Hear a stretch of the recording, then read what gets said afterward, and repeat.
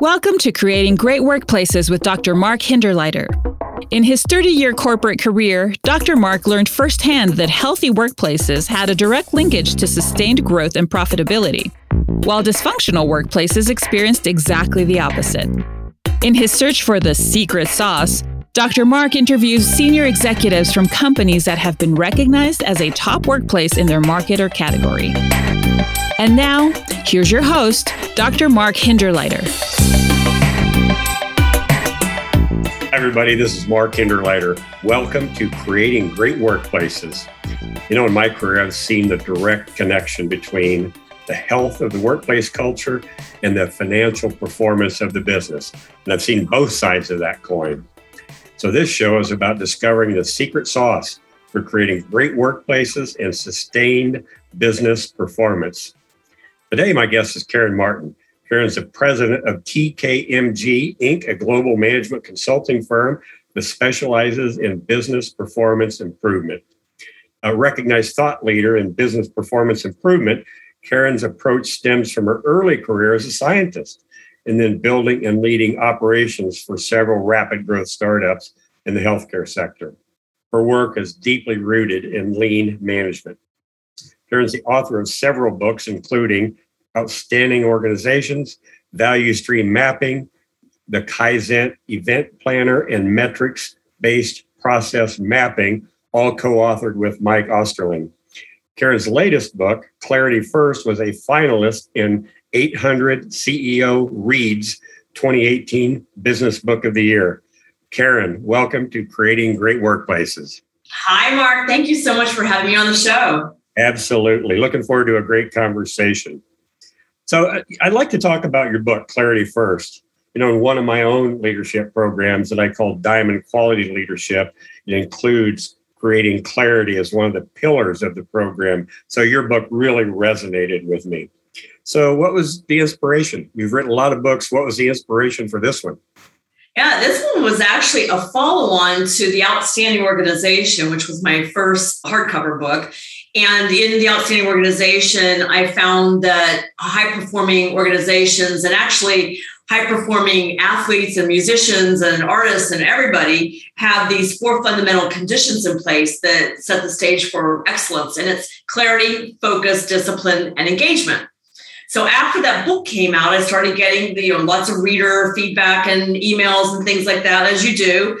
And the clarity chapter just got so much feedback from people. And there was one guy that I knew. He was an engineer at a client I was working at the time.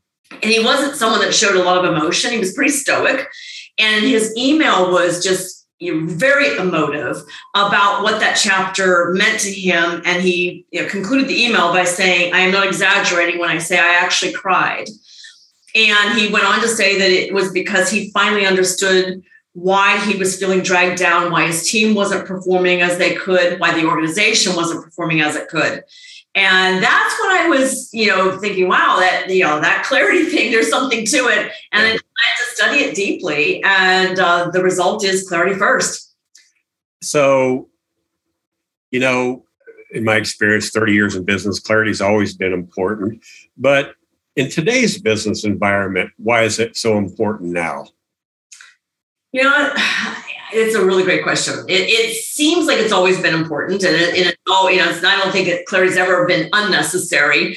But I do think that organizations are struggling mightily more and more in today's environment with clarity, and so seeking it, making a commitment to it, pursuing it, becomes even more dire or necessary or urgent. I think organizations are struggling with lack of clarity because, first of all, we've kind of overcomplicated a lot in business.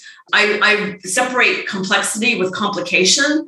Complexity is natural. It exists. It's always going to be there. And complication is what people do to things like processes and rules and regulations and standards and policies and all kinds of things. And so I just think that there's been a lot of overcomplication going on that doesn't need to be there. Complexity, yes. Complication, no.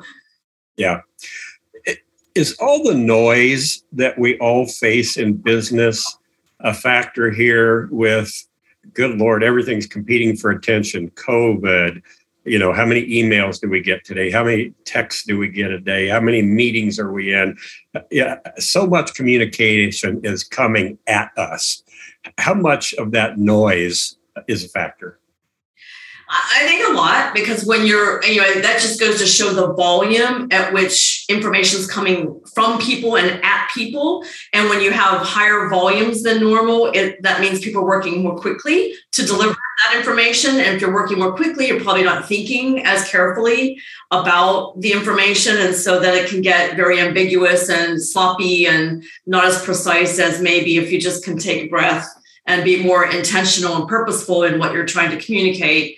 You have a better shot of clarity for sure when you take the time to think.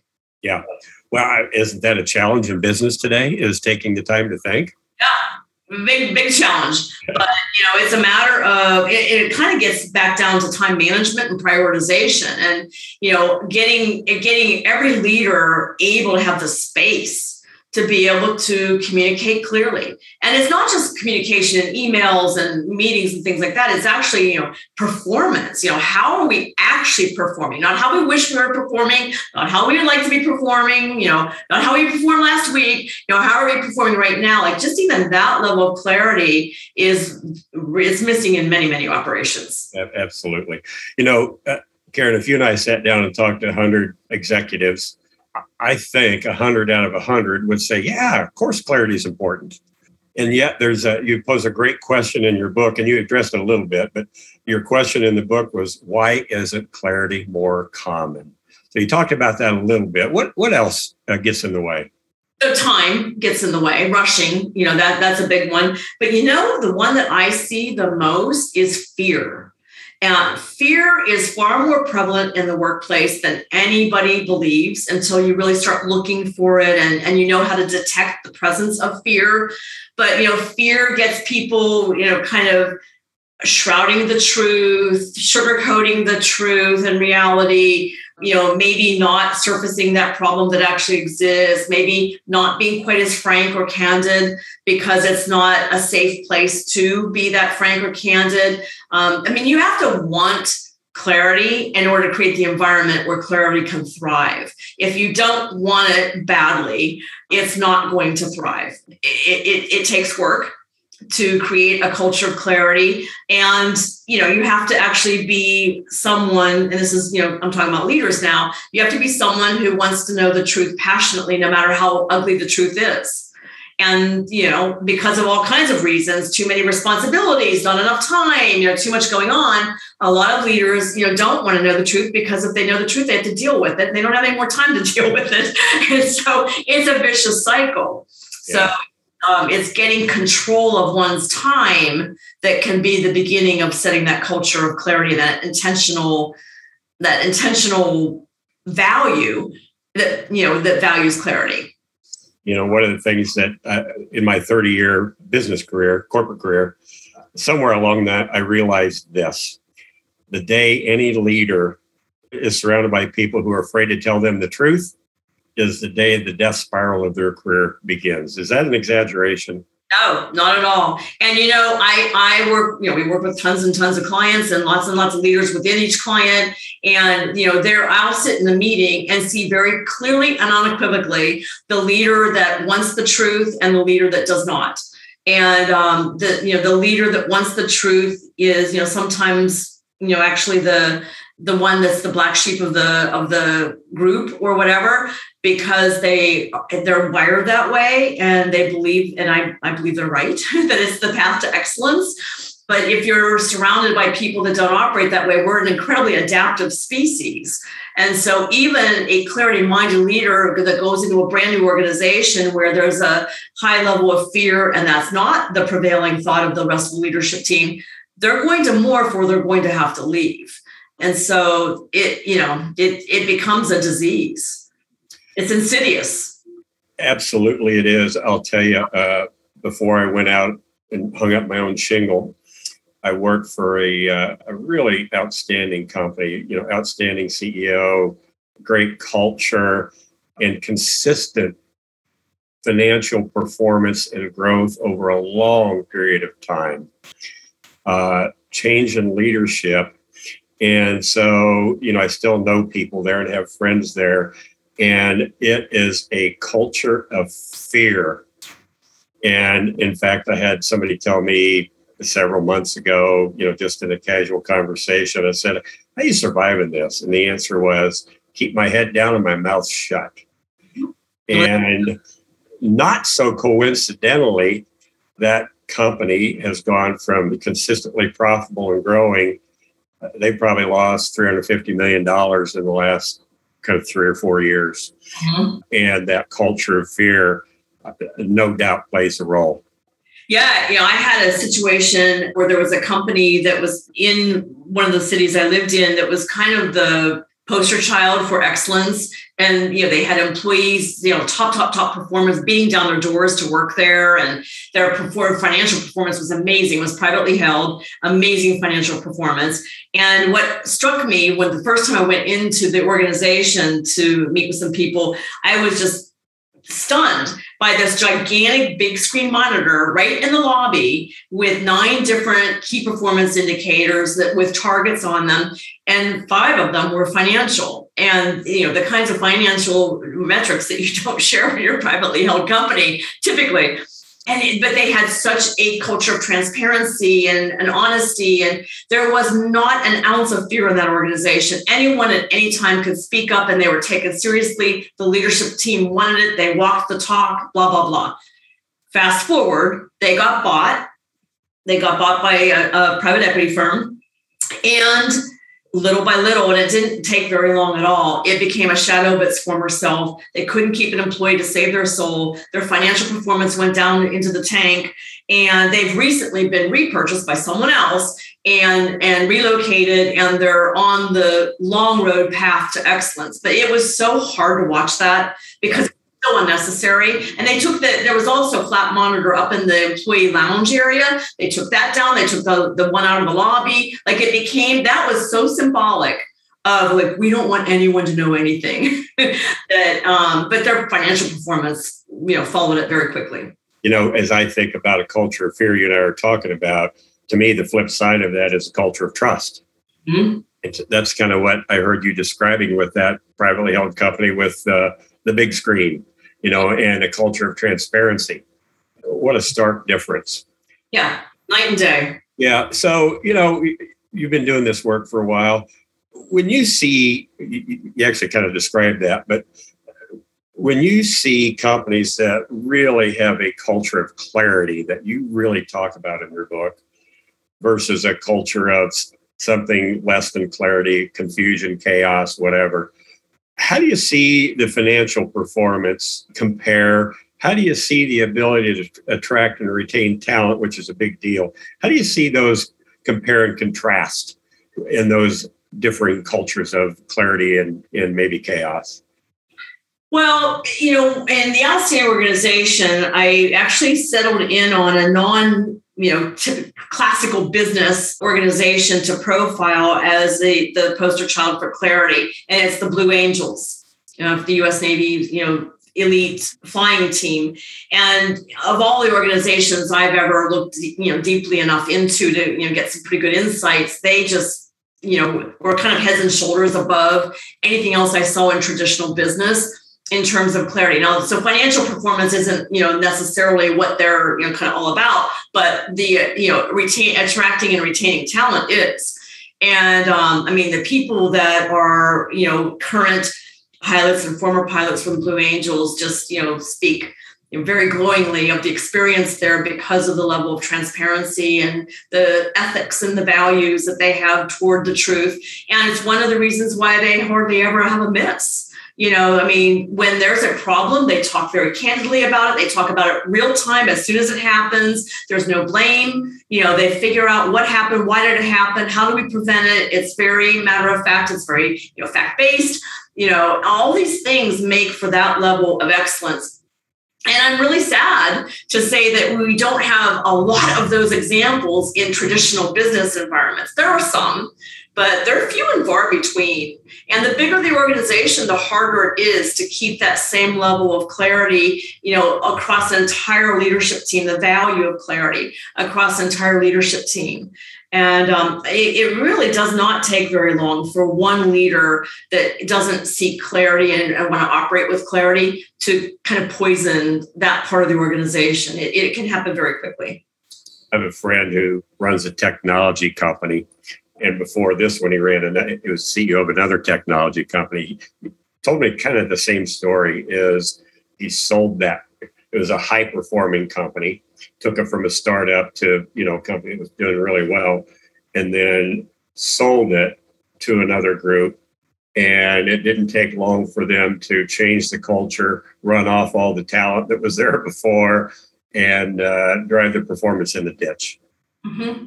Well, in the case of the story I told, I'm not here to malign or bash private equity, but it is a rare private equity firm that has a long-term plan in mind.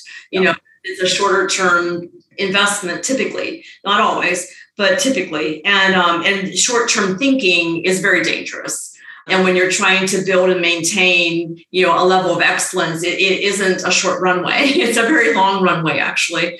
And so I think that is part of what happens when private equity gets involved. It doesn't have to be. I also think publicly traded organizations have a lot of the same problems because of the pressure from Wall Street. Yeah, very short thinking. And it's very difficult to not become fear-based when you have that degree of pressure. Like I exited 2 companies right before both of them went public, and it wasn't intentional. It was just pure coincidence. Timing wise, it was just time for me to move on. But I had lots of friends that stayed behind in both cases. Again, this is data point 2, but in both cases, they're like, oh my God, night and day. From the moment we went public, it just became a very, very different fear-based type of culture. Yeah. So it's tough. I mean, it's tough. They live for the quarter. Yep. Public companies. Yep. So what I've learned is clarity is critical and hard to do consistently well over a period of time. So, when you're working with a client, you talk about a culture of clarity in your book, and you've talked about it here. What are some of the things that you help clients do to create that culture of clarity? I don't, it's real time. I had a client call. We've been with them for a little over a year now this afternoon. And a lot of times it comes back down to data.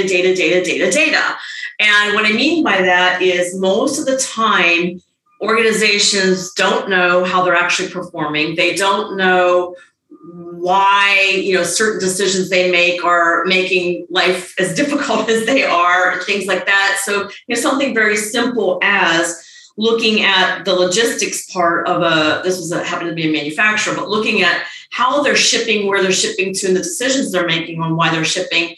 We asked some very, very basic questions that they couldn't answer. And then through showing them the data, that it's their data, but we analyzed it in a way that told the truth of the situation, they were able to make some really good decisions based on that. And so, I'm not really into the whole big data frenzy that's going on out there. I think little data is missing. Understanding little data is a really important skill set that a lot of organizations don't have.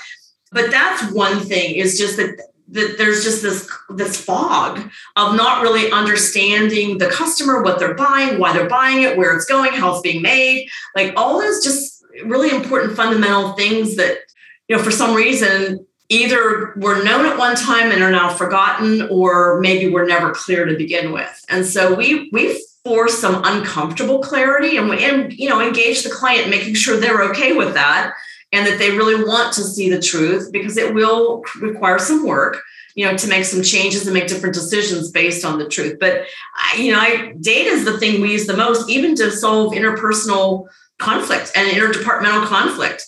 It's amazing how once people see the facts about a situation, they go, oh, and it can actually heal relationships. Absolutely. Part of my practice is exactly what you're describing with employee sentiment. really we guess and we have kind of anecdotal information about what our workforce is thinking, how they're feeling. We know that mostly anecdotally, the old management by walking around. Well, now we're working virtually, so it's harder to do. So it's just as important to gather good information from our employees about how they feel about working for the company. Do they trust leadership? All those kinds of things. Do they communicate what people want to hear? So you can make informed decisions. Same thing with employees. Yeah. And I think, back to this culture of fear idea, if an employee is asked that question, they have to feel incredibly safe answering it, or they won't. Right. Or about it, or they'll sugarcoat it or whatever. And so again, I think it gets back to, you have to want the answer in order to get the answer.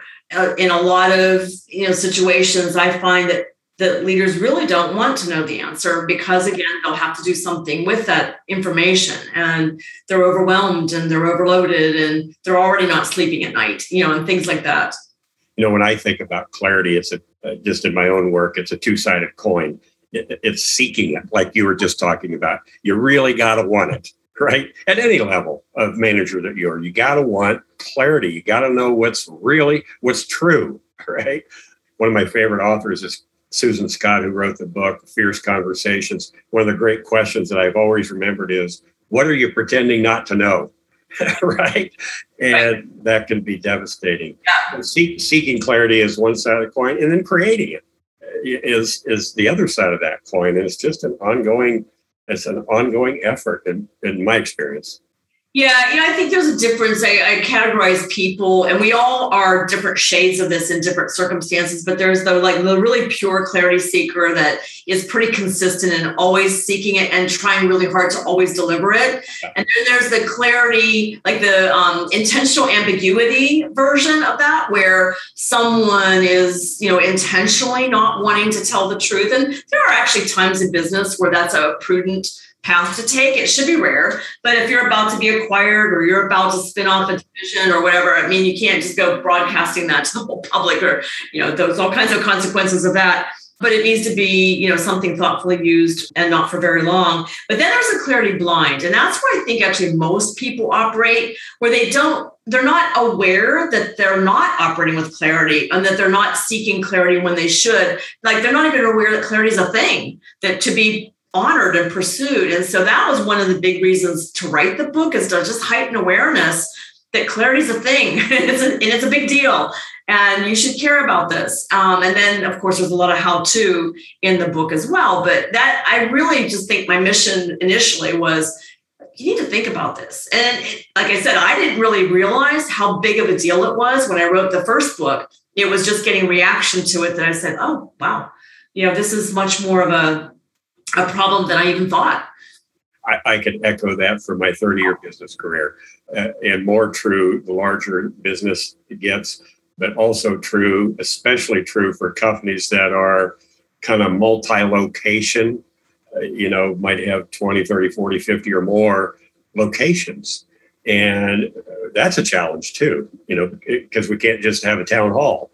Right. We can now. We can have a Zoom town hall, but so I really resonate with your sentiment of creating clarity is so important. And if any of us are in a position of we don't know what we don't know, that clarity blind, man, that's a bad place to be. Yeah, it takes a lot of self-awareness to get clearer on what you don't know, so that seek it. Yeah. Karen, this could be a couple-hour conversation. So if you could kind of boil down kind of the key takeaways for our audience, both from this conversation and from your book about clarity, what would they be? I think back to this idea of making conscious decisions. I don't think it's helpful for us to live in this kind of vague world where we don't even know exactly why we do what we do. I think being very conscious about every decision is important. And so, committing to that level of awareness is the first thing. Like, I want to understand this. I want to see myself. I want to see how others are seeing me. I want to understand the world around me. I want to seek the information that will help make sense of the world around me. All those kinds of things, is that intentionality is really important. So that's one thing. The other thing that I think is important is to do a little bit of root cause analysis for why fear exists and figure out whether or not the reasons for that fear are legit. So, for example, I was in a pretty truth-seeking mode until my first corporate job, and I kind of got the truth beaten out of me by a boss that said, that you have a high need to know, and it's not, you don't need to know. You're like, it's not, you don't need to know that, so you shouldn't want it. And so that became a habit within that organization that took a lot of years to unwind and unpack all that programming, which, we have big companies now. The people from all over the place are now in that company with all kinds of experiences now in that company, and they're bringing all that baggage with them. So it really takes, I think, a really high level leader in an organization to kind of declare, put a stake in the ground and declare, like, we are going to work to become a clarity-seeking organization, a clarity culture, and we're going to do that.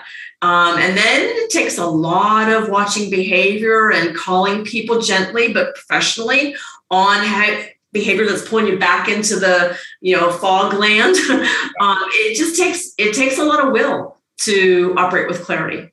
Absolutely. Well, Karen, great conversation. Really appreciate your time. So, how do folks find you and your books?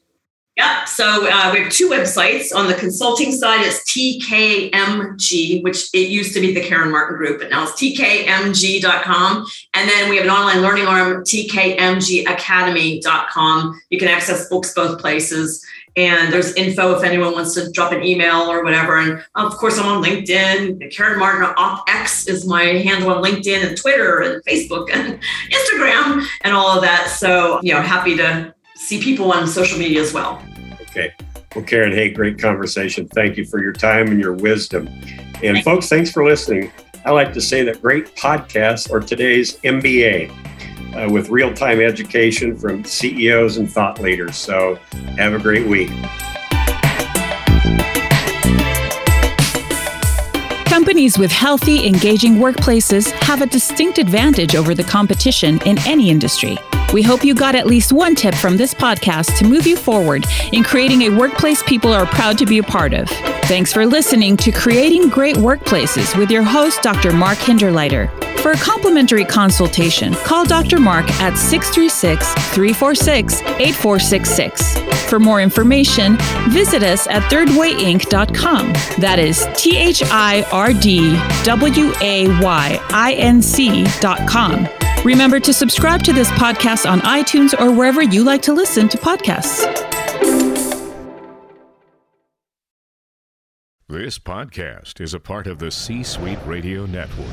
For more top business podcasts, visit c-suiteradio.com.